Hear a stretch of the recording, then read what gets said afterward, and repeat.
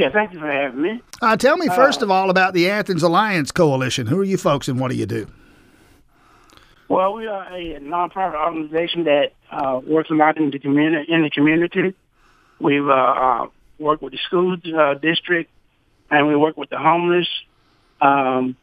Pretty much anything that we can do to help the community to be better, that's what we focus on. Well, let's talk about that and your understanding of the situation of homelessness in Athens. We heard the mayor there, and not to, by the way, the mayor's going to be on with us on Monday, but the numbers that he tossed out there, I've heard numbers actually and estimates a good bit higher over the years, and it would seem just observationally. You ride past the North Avenue shelter there, and they're the Bigger Vision shelter. What's the street there? Willow or whatever it is. And you see some of the folks who are camping out in tents near there. It seems like just there you'd see a lot more homeless folks that have been reported here. What sense, if any, do you have of the number of homeless people who might be in Athens at any given time?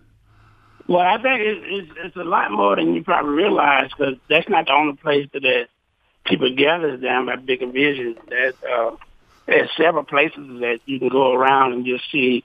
You might not see it all the time. You don't always see the homeless, but there's a lot more. I mean, somebody was telling us it's well over 200 to 300 people out here that's homeless. The ones that we deal with is quite a few. It's not just that area. It's kind of all over the whole city. Yeah. Because a lot of times people, because you don't see it, don't mean it's not happening. Well, and that's the great, and I think the valid point here, Charles Campbell. We don't see it frequently, and thus we don't give it a great deal of thought. But there are those folks among us, to use the mayor's word here, unsheltered, and sometimes in very dangerous conditions. We're going to get some cold weather sooner or later. I mean, this is about keeping people alive and keeping them, helping them live through very, very bad conditions weather-wise, making sure they have enough to eat and get medication and the rest of it. In terms of the plan here now, to have the government to the tune of about many millions of dollars, hundreds of thousands of dollars, multi-million, like $5 million combined with the eviction protection in Athens. So a lot of money involved here, obviously. What's your understanding of the role the Athens Alliance Coalition is going to play here? Well, the Athens Alliance are going to play the role of overseeing the encampment. They're going to have up to 55 people on the first phase right now. We're going to deal with 55 people to come and be in tents. We're going to be in tents that have what you call them, the thing like it's not a bed, but it's a little cot. A little cart. But they're going to be on top of pallets. The tent going to be on top of pallets, so they won't be touching the ground. So when you're thinking about how cold it gets, they would not be able to have to worry about it, and it'll be sealed so they can be warm. To your understanding, I don't know how deep a dive you've done on this, but to your understanding, are there models? Are there other places, other cities, other governments that do things like this? Is there some? Can you look at some other city and say that's what we want to do and be?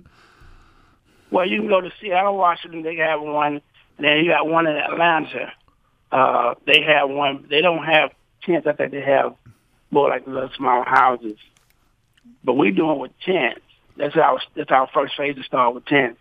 Maybe down the road we get houses, but we're going to provide them with meals. We're going to provide them with we have 2 dumpsters out there already been placed out there right now. So we're going to try to keep them clean.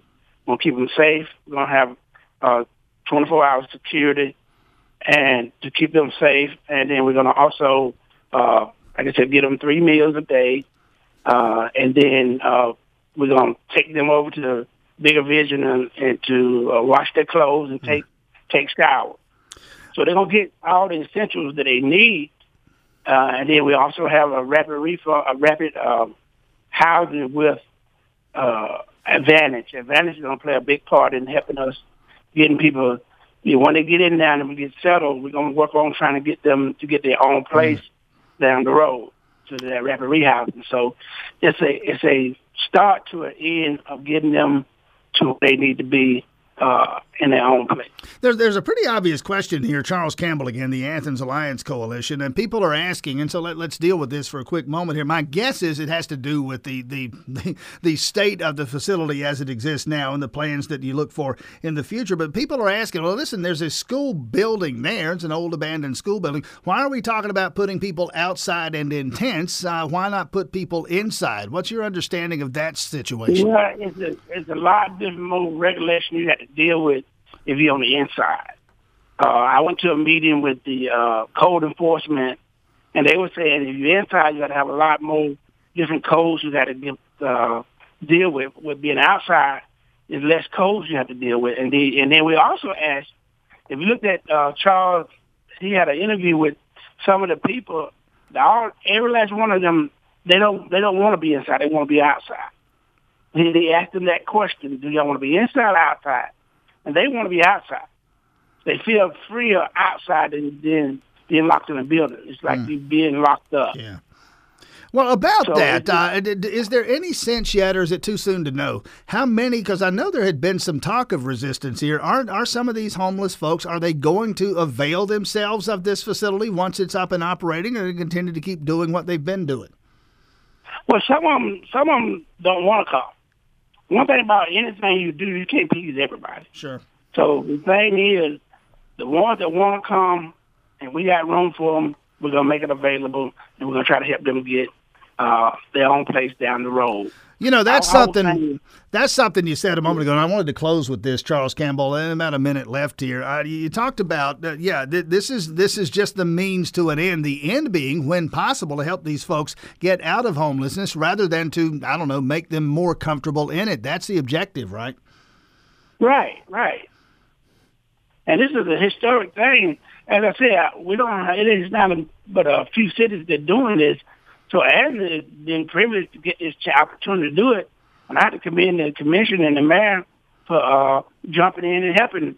That shows that Athens do care about their community. You know, you said earlier that a lot of times people don't pay attention to it. They overlook it. Now we're paying attention and we're doing something about it. So I had to commend Athens for doing something about this. And we are a group that want to do that. I hate that some people is opposed.